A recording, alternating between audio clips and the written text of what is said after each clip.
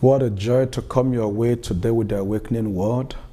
And we thank God because the Lord will be personally committed to your cause this week. It will strengthen you. He will bless whatsoever your hand touches and multiply it out of your hands.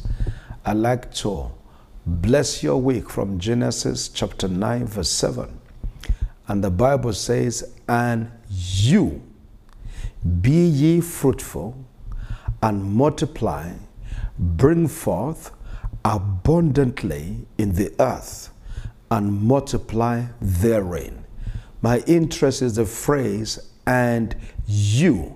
So the environment might be too different from every other person, and nobody's excelling, nobody's prospering, and it's an endless complain about government and famine and challenge and setback, bad economy. But the Bible says, in spite of all of that, this week, "and you," others may not be, but you will be fruitful, multiply, bring forth abundantly in the earth, and multiply therein. By the grace of God, whatever profit you have gathered, the Lord will multiply it in your hand.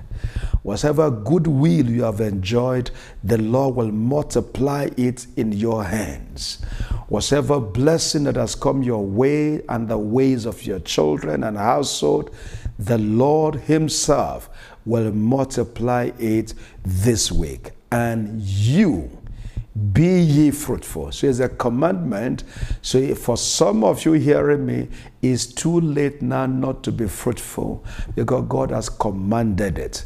This week shall deliver evidences of fruitfulness. This week shall deliver the help of God in multiplying what you have, and you will bring forth good ideas, bring forth wisdom to lead your home, bring forth creativity that will change your world.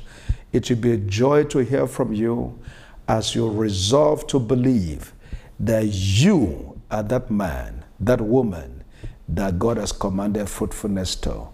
That will be your experience this week. In Jesus' name, amen.